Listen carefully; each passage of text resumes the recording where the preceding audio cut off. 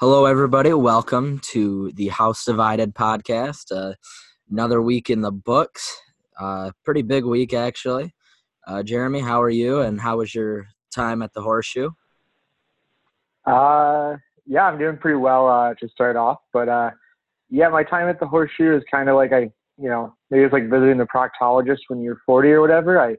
I'm glad I went, but I don't know if I need to do that again. At least for a while. I need to wash it.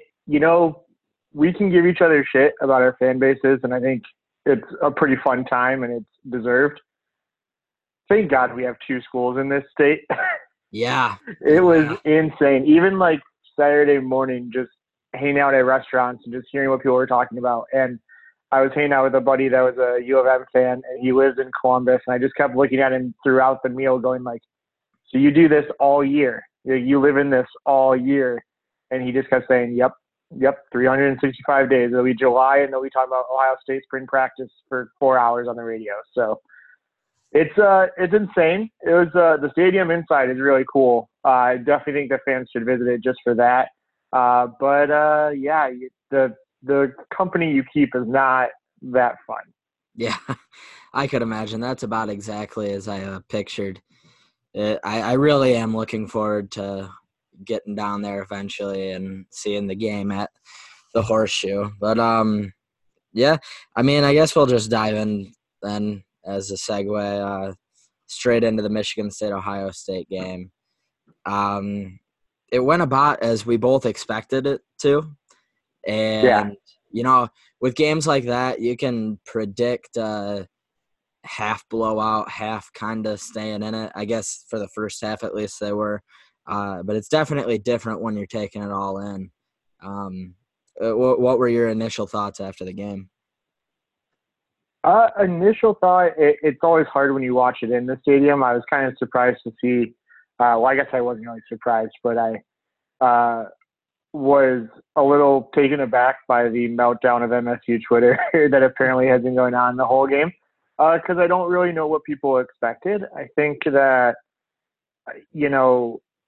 the first quarter was great to hold them to 16 yards on 16 plays. And I think our defense showed that they can play at that level. But once you get down 17 points to them and you can only pass, I don't know what you want the offense to do. It was Nick Young's a beast.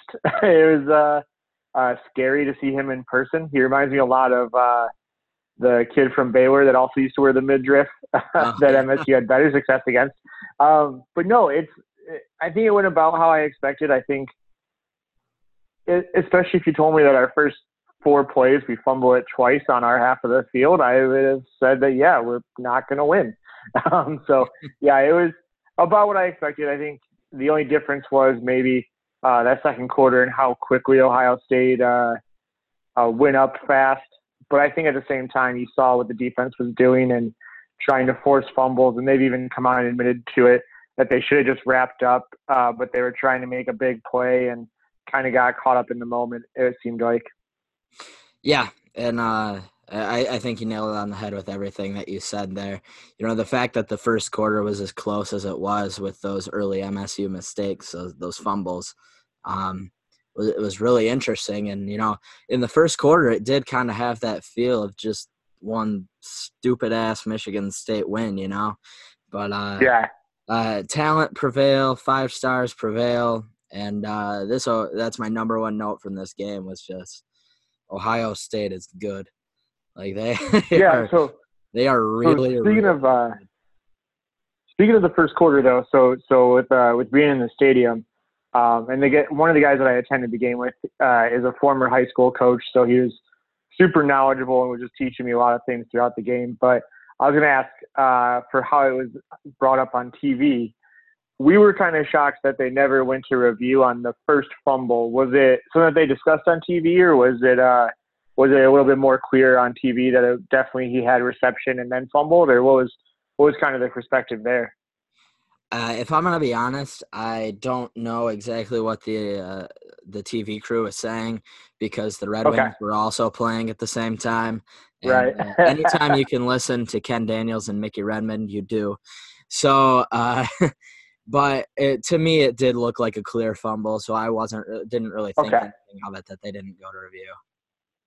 Gotcha. Yeah, no, I can definitely see that. I mean, it was Cody was running to the end of the field that we were sitting at. So from our perspective, it looked like it might have been kind of quick. But again, it's so hard to see that live compared to the experience when you were watching at home. So, Yeah. I mean, not that that was the difference in the game, of course, but just for something that I was curious as, a part of attending the game is different there. Yeah, no, and I completely understand. And there's a difference in like saying that would have made the difference in the game, but very similar to the Michigan-Wisconsin experience a couple weeks ago. Those little things, like in the Michigan game, Ronnie Bell's catch being overturned, and those little things, even though it was a blowout, they feel like just heavyweight blows at the time that could make a difference. So I definitely get That's what you're actually a saying. really good point too, because I think that I was actually in the bathroom, so I missed the play. But the long J.K. Dobbins touchdown is kind of very similar to when The Jonathan Taylor J.T. one. broke off that long touchdown. So Yep. yeah, I can definitely see that. Like, there's some similarity there for sure in the feeling of being on the road and just having a game kind of just get away from you in a game that maybe in the Michigan case, I think they're more evenly talented. But in MSU's case, when you're not the talented team and you're seeing those things go against you, you're just kind of trying to hold on Yeah. and keep it from getting too ugly. Yep. And that's going to bring me to the next point, actually. So to kind of get into a positive, I thought Brian Lewerke was very good outside of a few just really bad mistakes. To key in on one was the one pass. It was a crossing route, and I don't know who it was to, but he was wide open, and he was going to be able to dance into the end zone, and Lewerke just missed him a couple yards. Yeah, that was the Cody White one. And Yep. in the second quarter, and the thing that was hard was it wasn't on TV. The thing that made that even worse was that he had Cody wide open, and I guess from reading some comments on Twitter, it's an old problem of his where if he doesn't get his feet set, he can kind of dance around a little too much and miss his throws.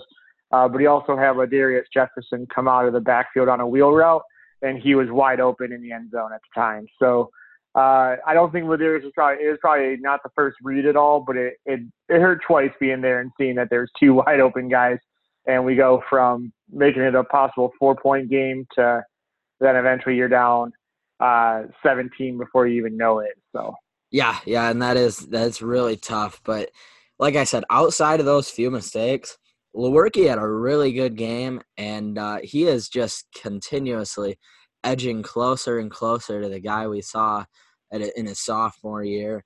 And obviously, that may not be the number one thing I want as a Michigan fan, but just as a fan of sports, it's really cool to see the guy get his footing again and start dealing again like this after the frustrating year he had last year with the injuries. It's got to feel real good for him, despite the loss. It's just really good to see, in my opinion. Yeah, I love it too. I think,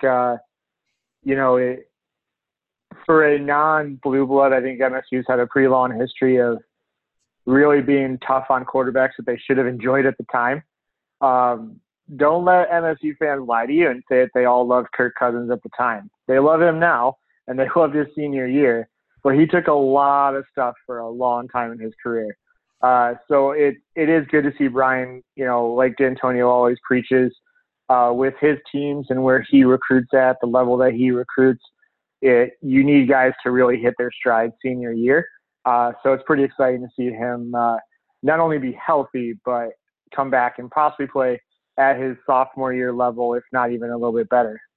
Yeah, absolutely. Any other key thoughts for the game before we get into what it means for the rest of the season? I mean, I guess it kind of relates. We were actually texting earlier this week that we each probably have a rant to go on. And I guess this is a good time before we move on to Wisconsin. My rant is kind of the theme of the show since we've been doing these, but I'm so embarrassed by the fan base every week right now.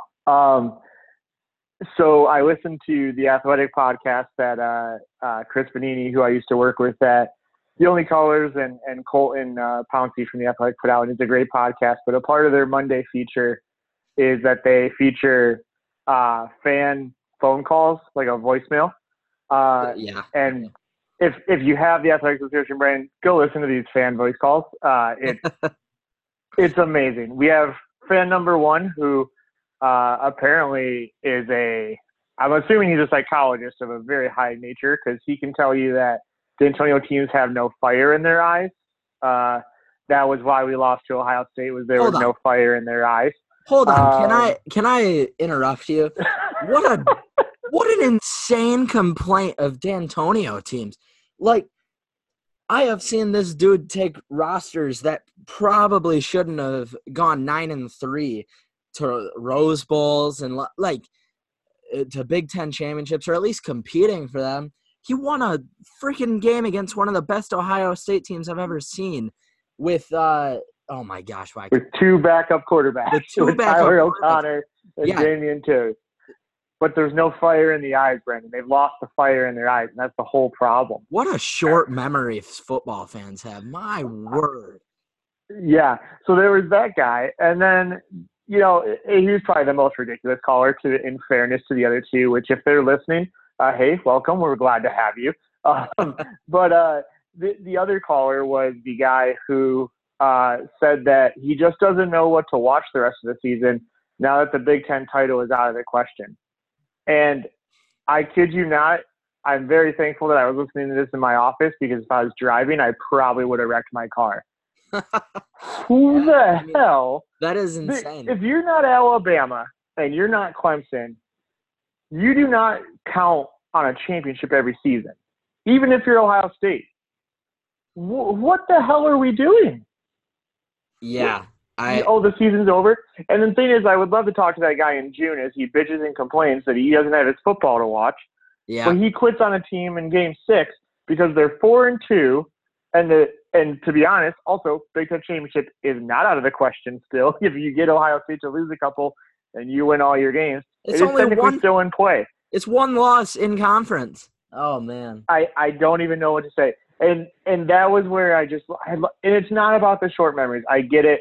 D'Antonio has elevated the program. We can't always just have this thing of we remember what John L. was like, let D'Antonio get away with it. No, I get it. You can have high expectations, but let's keep it reasonable on the facts that, MSU's defense is going to be pretty good. This offense was in the hundreds last year. Who in their right mind thought they were going to improve enough to pass Ohio State, Michigan, and Penn State with two of those games on the road, that when they lose to Ohio State, you now say, I just don't know what I'm going to watch the rest of the season. I don't know why I should. You know what? You shouldn't. Sit it out. Wait till basketball season. And then I know you're going to be the guy that's yelling when they lose in the Champions Classic if they do. I don't understand it one bit. I get having expectations and standards of what you expect out of your franchises.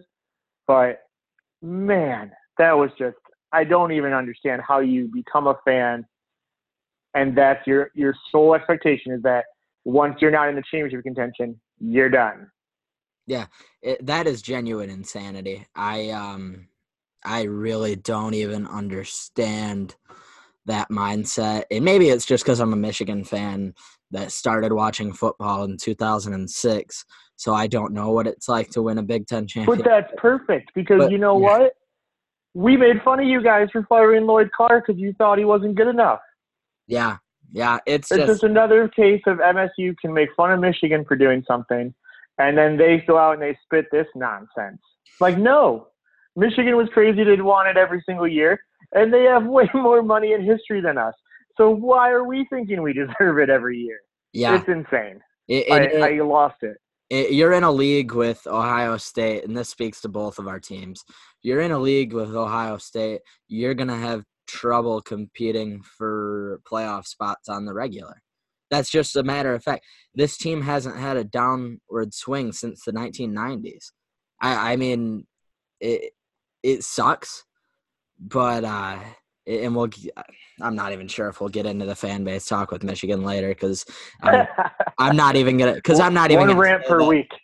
Yeah, I know. This is just the the highs of a football program are great in any athletic program, but it sure makes the crazies come out when they fall off even a little bit. And I know it's been more than a little bit for MSU since the days of going to the Rose Bowl and then the Cotton Bowl and then the playoff. But like saying, what am I going to watch this team for after a 4-2 start when you just went on the road to a top 3 team in the country, and the final score was around where the spread was? That's just madness. I don't understand it at all. Yeah, it's the least amount of thinking about a game that there was, and they all three sounded way too sober to be saying the things they were saying. But yeah, so unlike that fan, we have games to look forward to still because we are not those types of fans. Yes. So I guess it's time to transition to Wisconsin. I guess I'll kind of take it to you, see what you think here too. But when I looked at October and the 3 games, outside of whatever I may think of James Franklin and his in-game coaching, this was the one in October that I could see MSU winning the most just because of a matchup of I don't think they have Justin Fields who can blow us off the field, and I don't think they have maybe the offensive spread capabilities of Penn State. But am I crazy to say that? I mean, you saw them wood chipper your team. So am I crazy to say Wisconsin was the best matchup for us out of these 3 games in October? This is hilarious. You know what my first note was?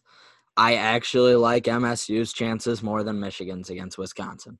That was there the we first go. note I wrote for this game. Because I mean, let's look at it analytically. The way Wisconsin's offense moves, they live and die with Jonathan Taylor. I know Jack Cohn has had a good start to the year, but if you can shut down that run game even remotely, I am very skeptical of Cohn's ability to go out there and win you a football game. And I'm not even saying I think MSU is a better team than Michigan. I think they're very equal. But this matchup, I think, significantly favors Michigan State. Just the way they play. They have probably the best run defense in the country, and you're going against the best running back in the country in Jonathan Taylor. It's going to be a fascinating matchup to watch, but I don't think Wisconsin offensive line is going to be able to pave Michigan State like they did to Michigan. And I obviously don't think Jonathan Taylor is going to go and run for 180 yards only playing 2 quarters. That being said, like I think the 10-point spread is reasonable, but I would not call you crazy for that take of that being your most winnable game in this 3-game stretch. And most important to the MSU point off upset brigade is that it's going to be a high of 50 degrees with winds 18 miles an hour and a 50% chance of humidity in Madison on Saturday. I'm just saying Ohio State was way too nice of weather for that to work out Saturday, which was fine for me. I was at the game. I was okay to not have to die of pneumonia out there. But, yeah, it's kind of – it feels like if there is a game that they're going to win in October, that's surprising. At this point, Wisconsin seems the most likely. And if anything, the win that they put on Michigan helps in MSU's case to see the tape and to know you cannot miss your gaps. You cannot be thrown off by motion before the play. You have to be locked in or else they will put it on you. Yeah. My only counterpoint to the weather thing is I would agree with you if they were playing any other team in the Big Ten. That's true. Maybe going to play to Iowa. Wisconsin's hands too. But yeah, Wisconsin is Michigan State West. Just as my perspective. I really think they're both going to thrive in that. And honestly, did you say rain at all? Because if it says it's 50%, so there could be rains. I genuinely feel like that might favor Wisconsin only because I think that's true. I think Michigan State's offense is going to have a better chance going through the air than on the ground, just because, especially now, the lack of depth at the running back position after the Ladarius Jefferson transfer news, as well as just their general run blocking so far this year. I do think Brian Lewerke, if the weather is okay and it's not raining, does have the capability to not carve up this secondary, but get his.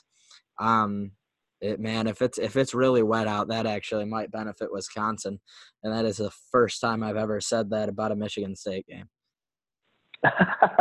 Yeah, it feels like, it's hard after a week of basically doing the autopsy on the Ohio State game to feel like you can go and beat Wisconsin on the road. But I mean, this is a matchup that I feel much better playing them. And even with a very talented back and Jonathan Taylor, I feel so much better about playing them than like a Justin Fields, who Absolutely. you can hem him in the pocket. And in person, his elusiveness to get out of like a sack was amazing on Saturday night. So, I much more the speed.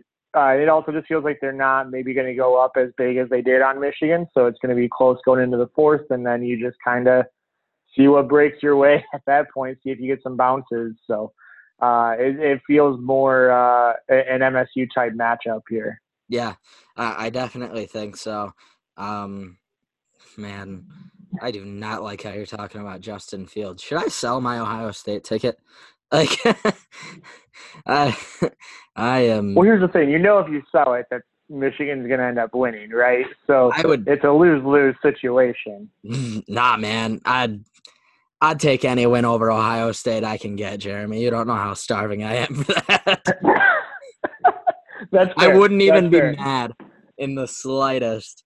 But yeah, let's get back on track for Michigan State's game against Wisconsin this week. My big key thing is if you can maybe get a little bit of a lead, I think that's a really good opportunity to force Wisconsin into some turnovers. They're not usually that team that you're looking at that makes a lot of mistakes. But if you maybe force Jack Cohn to throw the ball a little bit more, especially with some weather, that could really end up in Wisconsin's favor, I think, or in Michigan State's favor rather. I really think that can be key. No, I agree. And I think another thing that goes along with that, when you're playing on an offensive line that has the size and the ability of Wisconsin's, is that we actually we need to get our run game going at least enough to control the clock a little bit more. I know I don't want to see us get out of rhythm of Brad Salem's. He's definitely improved the quickness and the pace of MSU's offense. So I don't want to see them slow it back down to like, a huddle offense on every play. But I saw a stat where if you take the sack adjusted out, and which basically means the second half of the Ohio State game, because that's when Lewerke had to just sit back there and take punishment. He and Collins, I want to say on like 18 rushes, averaged like 6 yards a carry.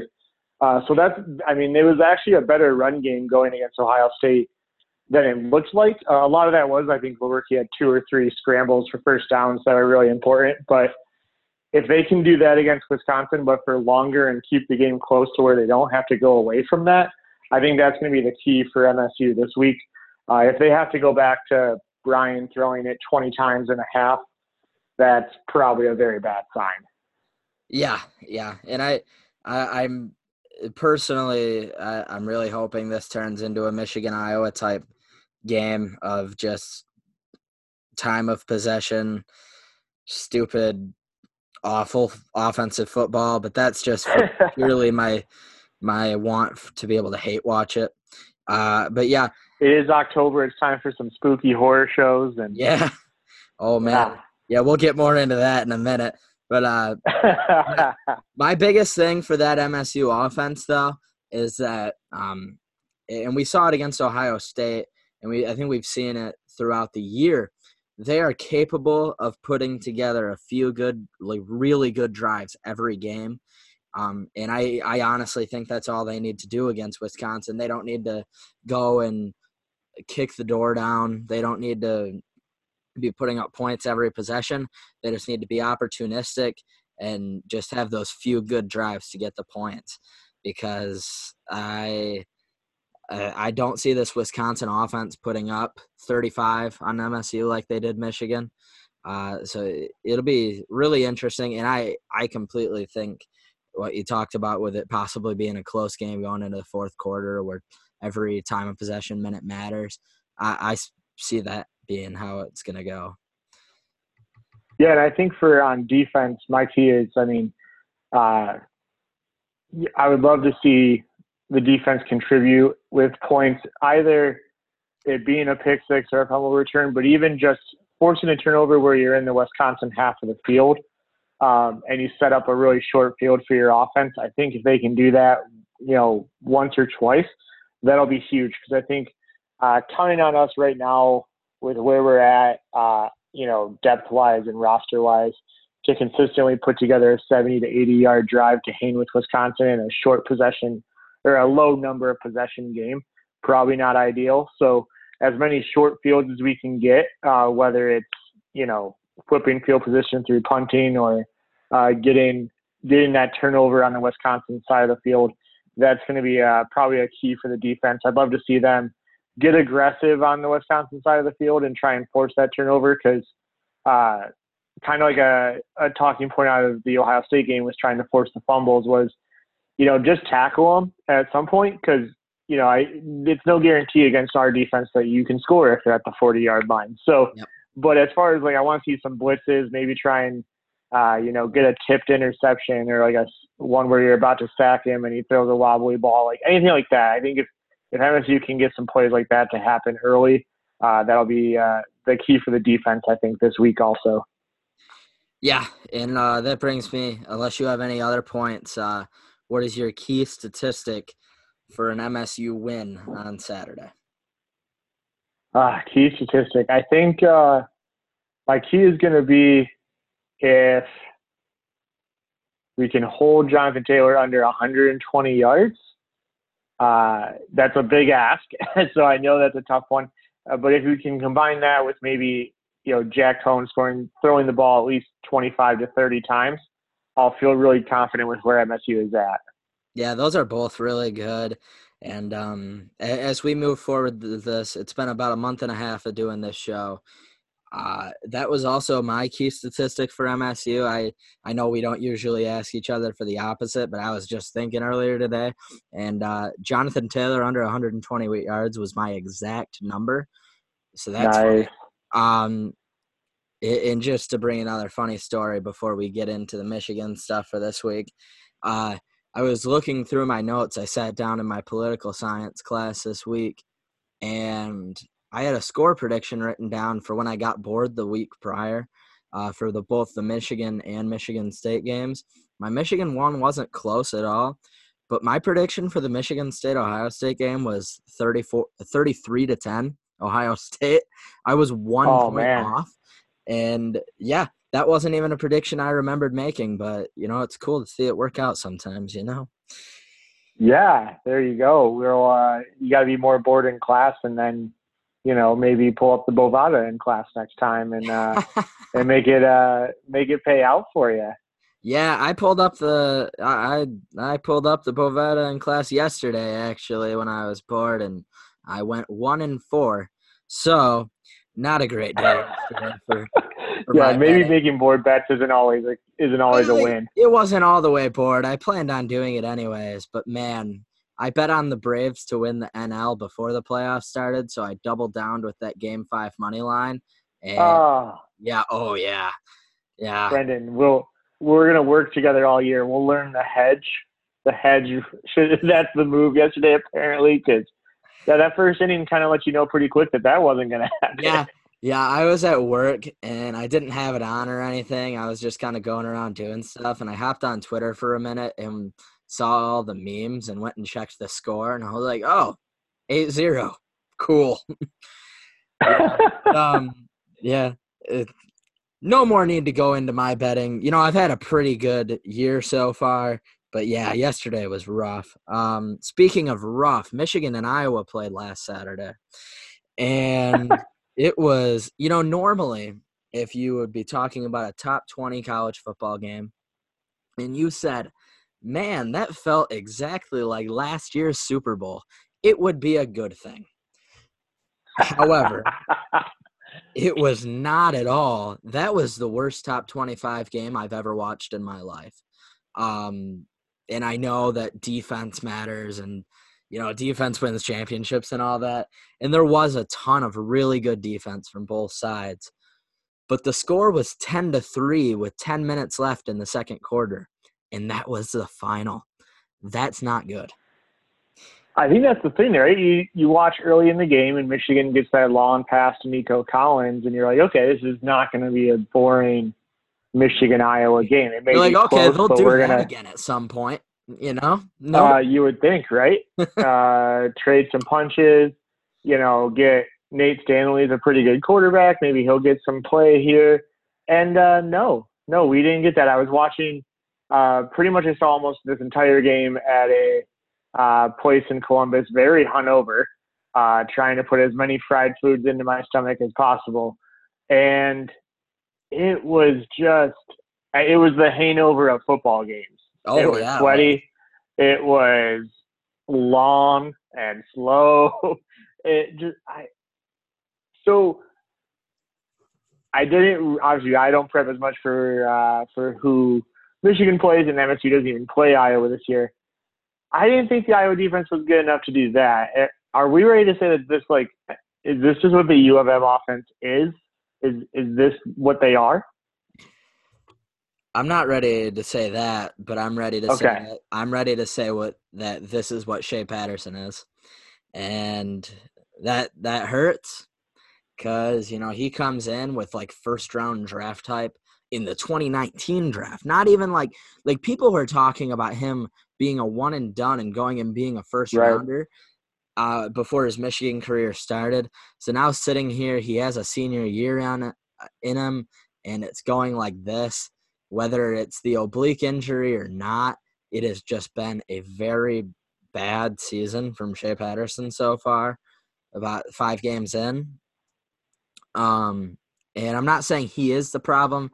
I think this is just a bad combination between Gaddis and Shea, and it's very hard as an outsider to see who the fault lies on more, or maybe it is just a 50-50 split of it's just not working. But I'm like 90% there, 90% of the way there, man. I don't know. Iowa has a solid defense, but Michigan just wasn't taking anything they were given. They had that good first drive to go up 10-0, and literally outside of that drive and one drive in the fourth quarter where they just had 3 strikes to Nico, Tariq, and Donovan, and then Moody misses like a 30-yard field goal that would have buried the game 13-3. That's like a 20-score lead in the game that we were watching. They had 2 good drives all day. I'm more concerned about that than the fact that they put up 10 points. A couple of years ago, Michigan had a 14-7 game against Wisconsin, but in that game, they were still driving down the field semi-regularly and just missing some field goals. This was worse. They had 2 good drives. Even the first field goal they got was because of a short field, because of an Iowa turnover. If Michigan has the same fumble luck that they have had most of the year, they're walking out of this game 3-2 for sure. Just not a good enough day from the offense. Defense was absolutely that's one of the best Don Brown games I've ever seen at Michigan, though, from the defense. Yeah. So what was again, watching it at a bar, it's a little bit harder to, especially with I'm not really a football expert, so without having a little bit of help from the announcers, hard for me to kind of spot what was working so well. So what do you think led to that Michigan success for Don Brown in that defense? Because they looked great. I mean, every play that didn't end in a sack of Nate Stanley was a surprise because they were in his face all day long. So what was the success there for him? So it was a combination of a couple things. He threw in a lot of different zones. I found out since watching the game.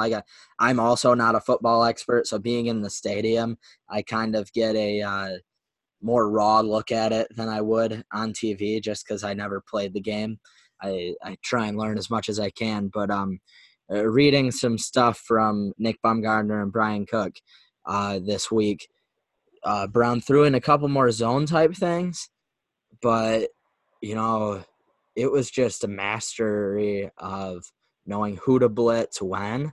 And I got to be honest, I am shocked at the amount of sacks they got on Nate Stanley. Albeit 2 or 3 of them were definitely stuff that Stanley should have just gotten rid of the ball or gotten out of bounds or something. But Iowa has a couple NFL tackles on their offensive line. So to see Kwity Paye and Aiden Hutchinson and even Michael Dwumfor and Mike Dana getting in on the action, kind of bullying them around, was really, really, really good to see for the future of this team. Not even just this for the rest of this year, but moving forward. Because, I mean, Stanley didn't have time all day.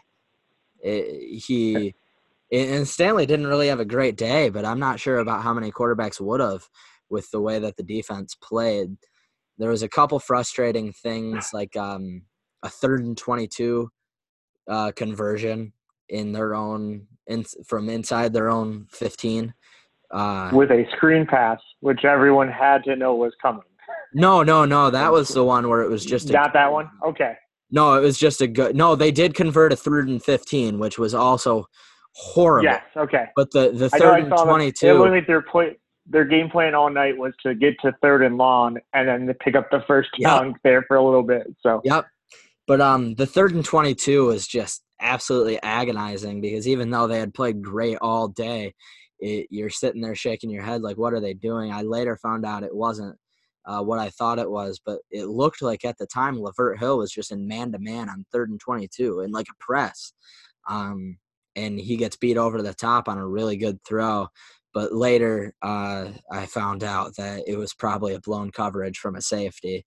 I'm not sure if it was Metellus or Dax Hill, but because the way Lavert kind of got outside positioning means he probably wasn't going man-to-man, and the safety was supposed to cover the inside of that route. But either way, I mean, like outside of those couple 3rd and long plays that are just, you know, at the time, especially in a 10-3 game, just feel agonizing. It was just one of the best performances I've seen out of the Michigan defense since that stacked 2016 roster. And they had a couple of really good performances last year. Yeah, and they looked like they had a really good game on in Glasgow, too. I definitely noticed him a bunch on the television popping up all over the place. So, yeah. But so before we move on to the preview this week, I was just listening to a podcast. I know it's a little bit harder to find the SP Plus numbers this year, but what would you guess Michigan's SP Plus is right now rushing the ball on offense? I don't even want to know. Give it to me.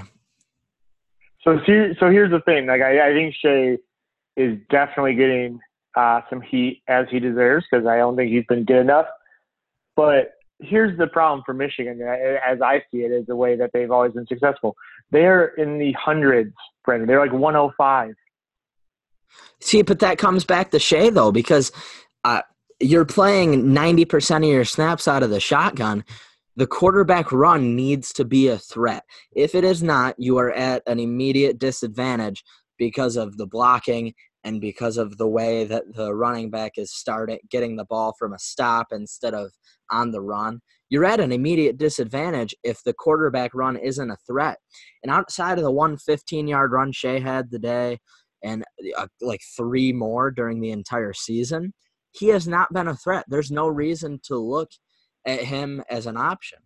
So that, you know, I'm not surprised at all that they're in the hundreds in SP Plus for rushing because it's on him or Gaddis, but I'm mainly looking at Shea on that. Yeah.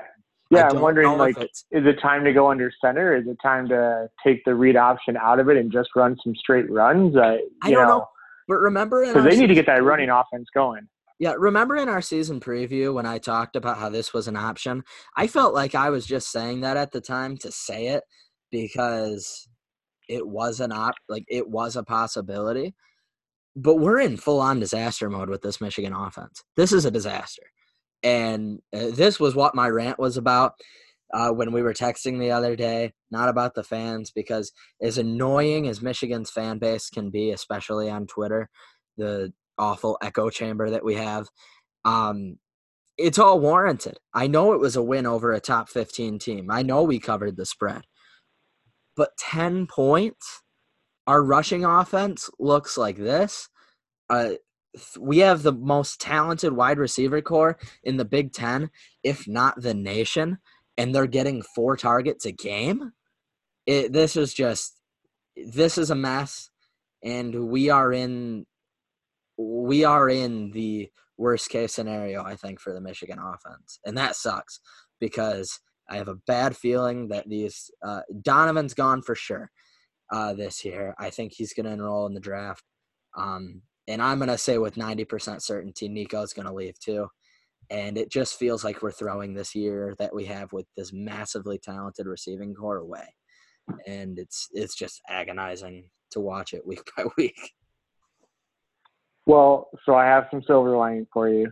You get to take it out on Lovie Smith this week. Yeah, and just like Rutgers 2 weeks ago, this feels like a game where, you know, it can be a game for Michigan rather to work out some angst, get back on the right track a little bit, beat a rival. And I know they're not your rival, but Illinois thinks they're your rival. You know, like, talk to me, like, how do you feel going into this game? I mean, does it feel like the Rutgers game a little bit, or is it more even desperate than the pre-Rutgers game was? I'm in B-Pone, man.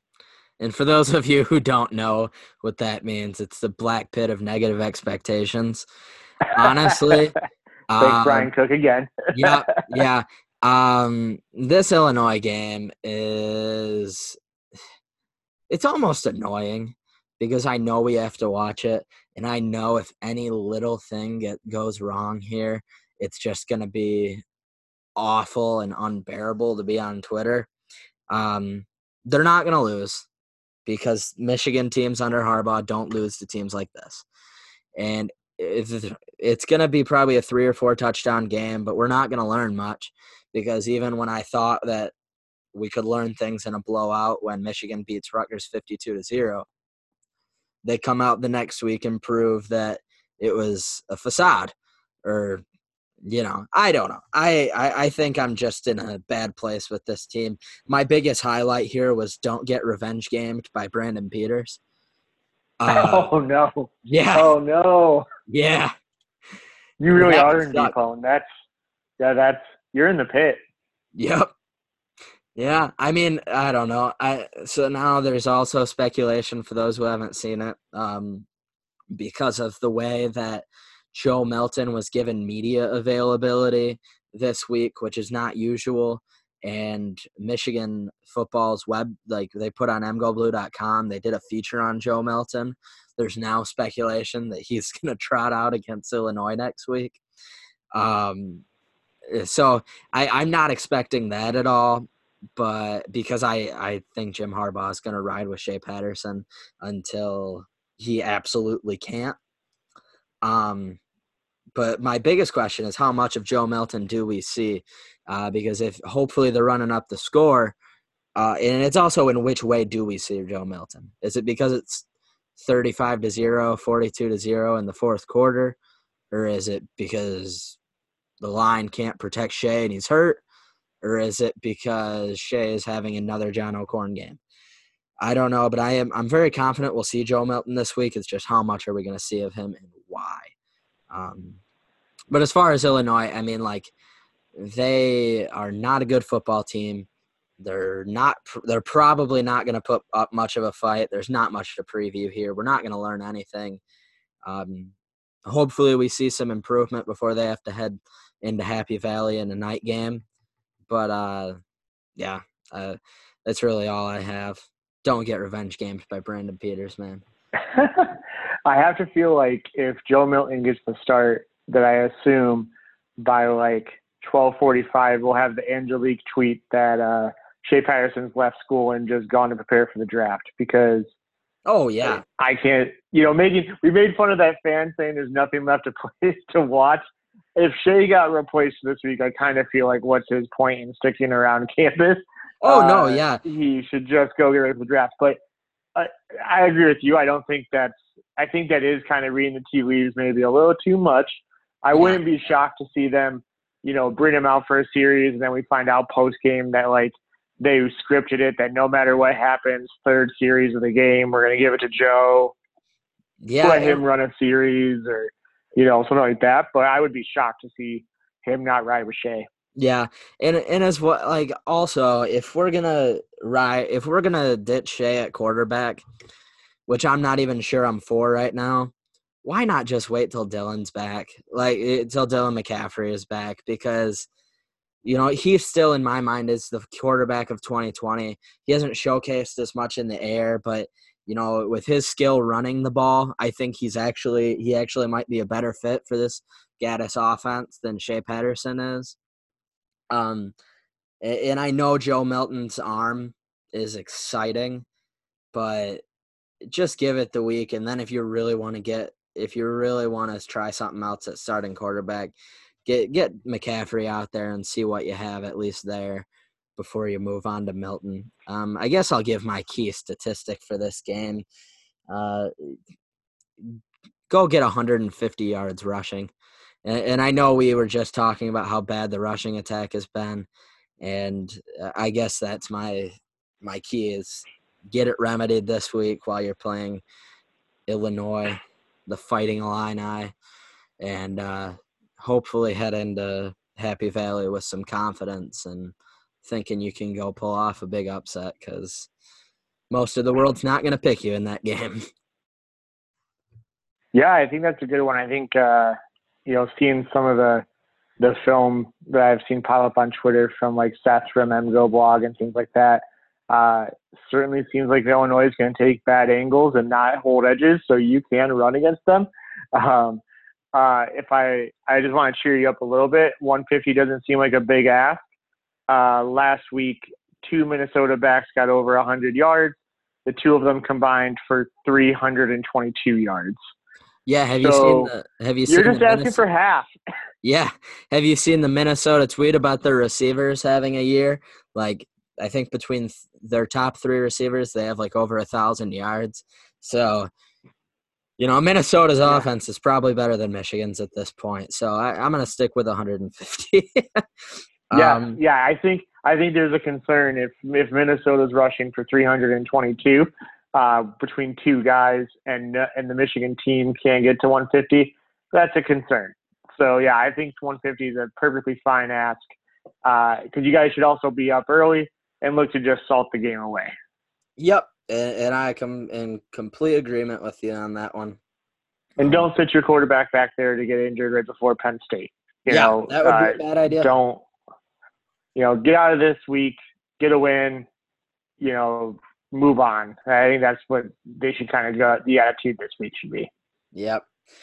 And with that, we move into our fun game we've been playing every week, picking every Big Ten game against the spread.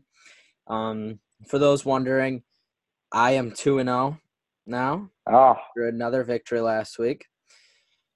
Jeremy, are you feeling the pressure? a little bit. I'm gonna have to see what I'm interested to see what our percentage overall is. That we can figure that out after. But yeah, I shot for the moon, taking Illinois straight up, not only to cover against Minnesota, and yeah, they didn't show up. That was a terrible pick. So I deserved to lose that week. So we're gonna try and turn it around this week, but that was a very well deserved loss last week. All right. Well, we're going to start with it's a noon game, so it came up first on the list, actually. Michigan at Illinois. Michigan is a 22-point favorite. I'll lead off, and I actually am picking Illinois to cover, and I think this has something to do with the black pit of negative expectations. But just the way that Michigan's offense looked last week, I think there may be a little bit of a looking ahead factor, considering they have to head to Happy Valley for a night game next week. And I think they win by about 20, maybe 21. But I do think Illinois is going to get theirs on offense, meaning 10, 14 points. And looking at Illinois' schedule, I think Michigan might be like the game left on it, which should get a good effort out of the guys, especially Brandon Peters, like I talked about. So I'm picking something along the lines of, 28-10, but I think they'll cover the 22. All right, so you're forcing me into the unenviable position of rooting for Michigan to cover a spread, but I think Illinois is so bad. I don't know if you're going to be 52-0 like the Rutgers game, but 35-3 or even 35-10. It's going to be something where you get at least 5 touchdowns, cover the spread, but it doesn't mean that you really go into Penn State with any confidence at this point. Unlike Rutgers, where it felt like maybe they had turned some things around. So yeah, I think at this point, I'll say you guys cover, but you'll still come out probably stuck in the pit. Yep. And that moves us, speaking to a pit, Rutgers at Indiana. Indiana is a 27.5-point favorite. I want to repeat that sentence just to take it all in. The Indiana Hoosiers in a football game are a 27.5-point favorite.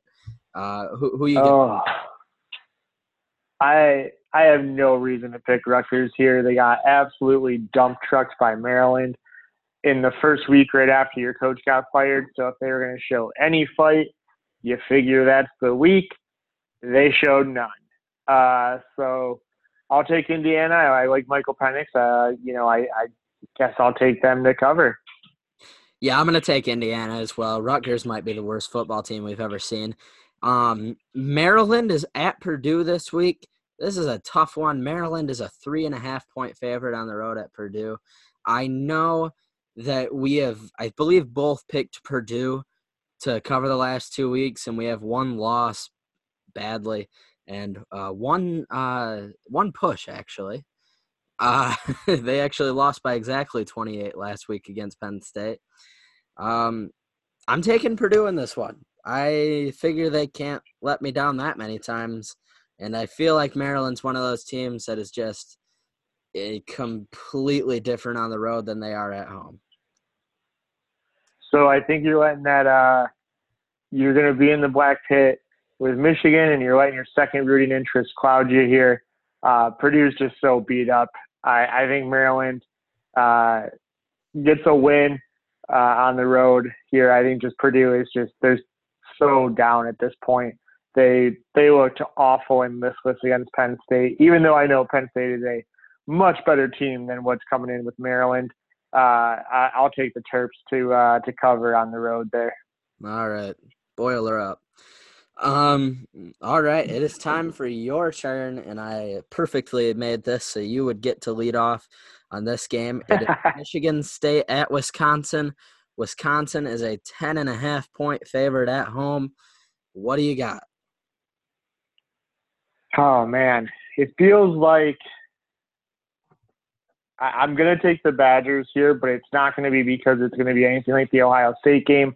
This feels like maybe something like MSU's down 8 or 9 points late in the game, and Wisconsin puts it away on their last drive to make it seem a little bit wider than it was for the whole game. But right now, as much as I said earlier, it's you can have optimism that MSU, if they're going to win one of these three, I'm not strong enough to say it, that it's going to happen. And I'm also really afraid of Jonathan Taylor. And after watching the Michigan game that he put on you guys. So I'll say Wisconsin does. They scored late to equal the cover.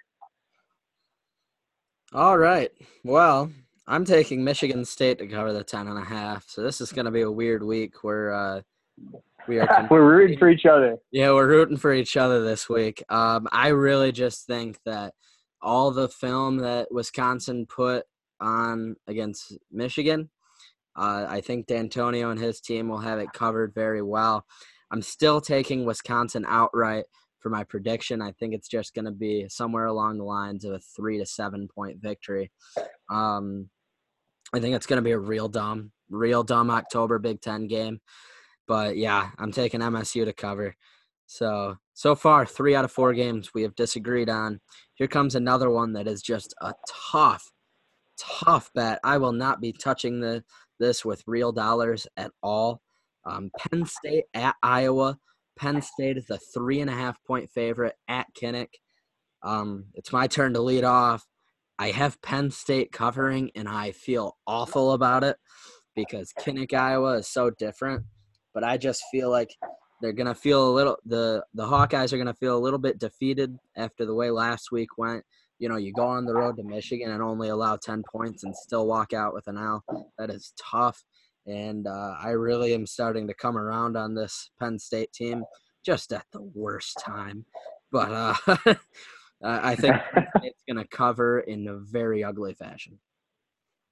Yeah, I think if you asked me earlier in the week, I would have probably gone with the Kinnick night feel, taken Iowa. But looking at, if you're on social media, of course, you've seen the letter that was sent to a Penn State player that was racist about him having dreads. And you know what? For all I can, like I said, I can give James Franklin some jokes about his game management. I thought his way that he handled that in his letter at his press conference this week was awesome.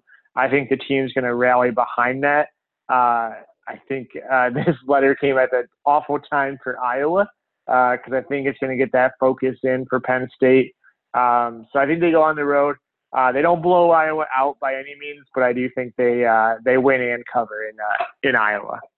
Yeah, this is just setting up perfectly. Both of us picked Penn State, so they're gonna go lose to Iowa and then beat the snot out of Michigan the week after.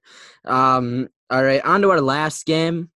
It's another Big Ten West, just middle of the road type of game. It's Nebraska at Minnesota. Minnesota, 7.5-point favorite. I'll let you go first. Who do you got? Who do you think covers? So up until last week, every Minnesota win was a one-possession win. So that was the first time they ever blew the doors off anyone. I have to feel like at some point this year, Nebraska shows the potential that they got all summer talked about. Maybe this is the week. So I don't think they'll pull off a win over the Gophers, but I think the Gophers revert back to their very close wins that they've had all season and win in the 3-6 range or even 3-7 range. But yeah, so I'll take Nebraska to cover. Yeah, I'm going to take Nebraska to cover as well. I mean, I think you nailed it. I think the only game that Minnesota's won by multiple scores was the Illinois game. And while Illinois and Nebraska had that close game a couple weeks ago, I still think Nebraska is just a better football team, and I don't think they're going to get blown out by the Gophers. Can't say that word. You went very Minnesota with that one, or Wisconsin there. It bled over for you. Yeah. No, but I got Nebraska to cover as well. Also, I was very split on that one, so I'm agreeing with you. So we have 3 that we disagree on again, so we have to have a winner. So perfect. Just to recap, the 3 games that we're disagreeing on are you have Michigan to cover a 22-point spread against Illinois. I have Illinois covering. You have Maryland covering a 3.5-point spread on the road to Purdue, and I have Purdue winning outright, but obviously covering. And then you have Wisconsin covering the 10.5 against Michigan State, and I have Michigan State keeping it close. So it should be another fun week of watching a bunch of Big Ten football. And it should also be a fun weekend of it's not exhibition season anymore, baby. It's time for some real college hockey. So Michigan State is on the road this weekend for a 2-game series at Northern Michigan. That's the one we'll get into first, but we're also going to get into eventually Michigan is hosting the 11th ranked team in the country in the preseason of Clarkson over from the East Coast Conference. And that's also, those 2 games are in Ann Arbor. But let's start with the Michigan State series. Like I said, they're on the road. Northern Michigan finished second in the the West. Oh my gosh, I don't know if I have the wording right. The WCHA last year, Northern Michigan finished second. They did lose 3 out of their 4 top scorers to graduation and have 16 freshmen and 16 underclassmen, so that's freshmen or sophomores on their roster. Jeremy, how do you feel going into this weekend? They played last year and it was a split. And that's a pretty popular pick at a early season game to just assume you'd have a split again. But I wouldn't be shocked to see us go on the road and actually start the season out with a sweep or maybe get a win and a tie. Like you said, a lot of turnover for Northern this year under Grant Patolini. They were pretty shockingly good last year and only his second year up in Marquette. And I think he's got the recruiting going much better than they've previously seen, especially with Grant coming over from Minnesota and really recruiting like the northern Minnesota kids quite well. But I think it's going to be early in the year. They haven't really hit their stride yet, and MSU is going to have, for really the first time in Danton Cole's tenure, a pretty experienced team with more seniors than upperclassmen finally. They only took in 3 freshmen this year after really a couple of huge classes. So I think I'll take MSU to probably get a win and a tie, and start the season off pretty confident after a good exhibition win on Monday night where they won 6-1 over a decent Western Ontario team. So yeah, we'll go win a tie on the road and feel pretty confident going into a big series next weekend. Yeah, that'd be a good result for Michigan State against a Northern Michigan team that, like we said, was a surprise last year, and they're looking to keep some momentum and still compete for the WCHA this year. And do you know where that game can be found for streaming for any Michigan State fans interested in watching?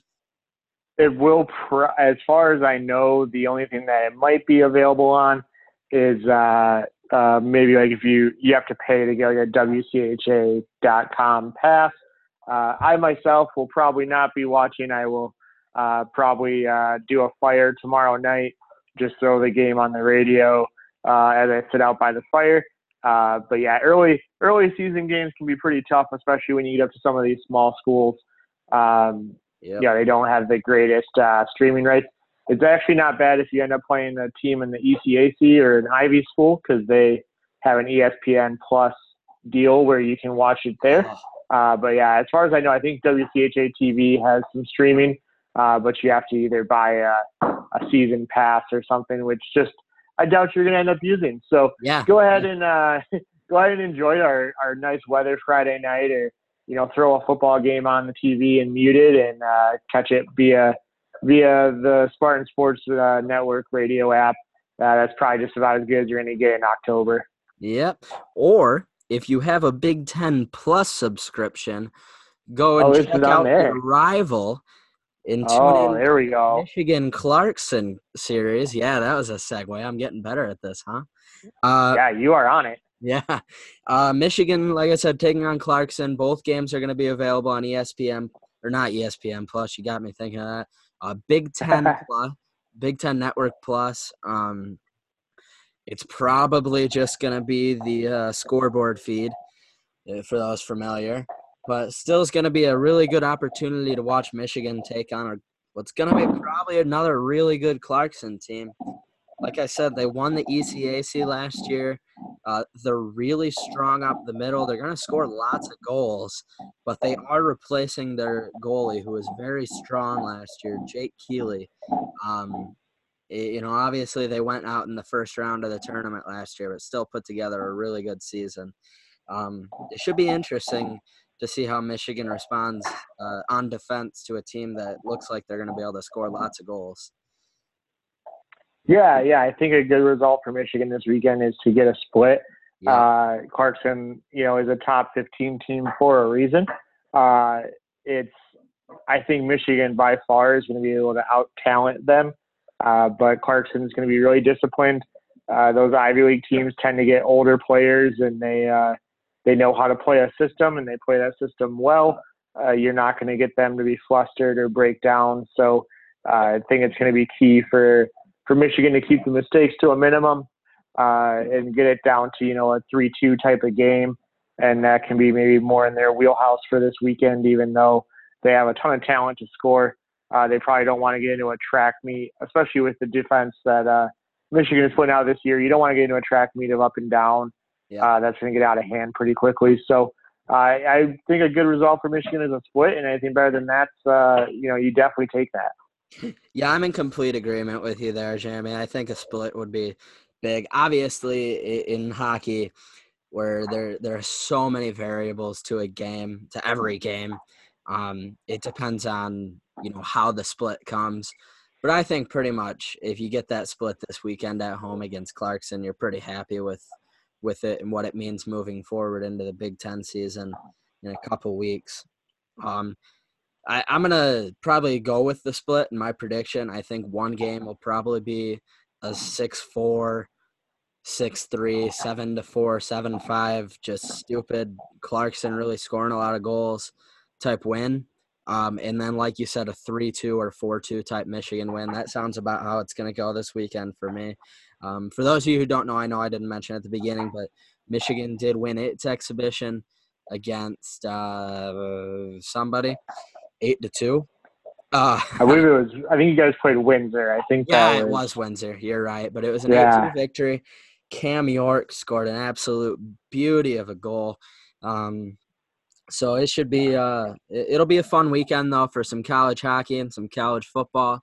And we are almost close to our season of absolute chaos where it'll be college basketball, college hockey, college football all in every episode, and I can't wait. Yeah, it's the best time of the year here for all the MSU football fans and the Michigan football fans who have now quit their seasons because you're not going to win the Big Ten. Welcome. Yeah. Big Ten hockey is starting. It's not even conference play yet. You can still have all the optimism in the world. You don't have to quit. If they both start out 4-2, you should be really happy. So we welcome you. We're glad that you found us after you quit the football team of your respective rooting interests. So Yeah, we got to get that guy a WCHA.TV subscription so he can be incredibly disappointed after finding out that college hockey can end in a tie. So you know what I assume? I assume since he's not watching the football game, I assume he's in Marquette already. He's getting yes. lubed up tonight. He's down at the bar and he's ready to roll. He's a lifetime fan is what I'm assuming. So he's ready to rock. Yeah. Just to speak on one more thing before we finish the episode, just looking ahead a little bit, we already talked about this, but I just wanted to talk about it for the listeners. When we started this show, one of the things I was so excited / nervous for how they're going to go, and I still am, to be quite honest with you, is the episode after Michigan and Michigan State play in any sport. Now, that's not about you or me, because we obviously can separate that it's sport, but it'll just be interesting, having that dynamic of two fans talking about a game against each other, especially in a rivalry like Michigan State. So I got looking on the schedule, and I knew that the football game was on November 16th. And the first Michigan State hockey series also takes place on November 15th and 16th. That's going to be – so as if it wasn't nerve-wracking enough having one Michigan State game to talk about, we're going to have 3. We can only hope that no one gets swept, right? That could be hard to get the other person to show up to record. So yeah, that's good. It's going to be very interesting how this unfolds because there are so many different possibilities. The only thing that makes me feel better is that in November it's a little bit harder to get so worked up about college hockey because football is still good. There's so much going on and it's still early in the season, so that's our saving grace here. But man, we're probably gonna have to record on the Sunday after and just have it be an hour and a half feelings talk after that whirlwind of a Yeah, I was gonna say I think because it's the East Lansing game is the Saturday night of the hockey series, right? Yep. So it's Friday at Yost. I'm assuming that the football game, because I'm pretty sure Fox has the rights, I'm assuming it'll be noon at the big house. And then another evening game on Saturday back at Munn over in East Lansing. So, See, ugh. maybe we'll just have to try and get you to come down 96 for that game Saturday night, and then we can do a little live taping with cocktails and friendship abound. But yeah, it's funny because if anyone from MGO Blog is listening, we'd love to shout you out all the time because you provide everything so much for this show. I think if someone gets swept, it's going to be a life version of the when MSU and Michigan had the punt game, and MGO Blog's recap was just the picture of the otter drinking Fireball. I think was the one. I think that was the picture that they used. That's just going to be that in audio form. Yeah. I think that's what's going to end up happening. Yeah. If it helps anybody, I think Michigan and Michigan State are both very even in both of the sports we're talking about. I think the hockey teams are going to be similar. I really think these football teams are similar in a gross way. So I think the sweep likelihood is probably not very high, but yeah, it's going to be a dark timeline for one of us if it happens. Yeah. It's we might have to set up a Patreon for counseling for whoever after that. Yeah. All right. And with that, we'll end on a fun note of counseling. Um, thank all of you for listening. And we'll be back next week to recap these hockey series, recap the Michigan and Michigan State game. And I believe next week, because Michigan State football is on a bye, we're going to hit you with one of either Michigan or Michigan State's basketball preview as well. Any parting thoughts, Jeremy? No, it should be a great weekend. It's the first, I was thinking about this. This will actually be the first weekend where I have an MSU road game that I'm not also on the road. So it'll be the first time that I can actually like watch an MSU game, but then also continuously watch all the other football that's going on. So I Yeah, just that'll hope be for some fun. chaos, maybe the Florida LSU game to be great, or something crazy to happen in the noon hour right before the MSU game. Should be a fun Saturday just to kind of finally get to relax a little bit at the house around some yard work. So it should be a great weekend, and look forward to talking to you and everyone listening next week. Yep. All right. Thanks, everybody, and have a good week.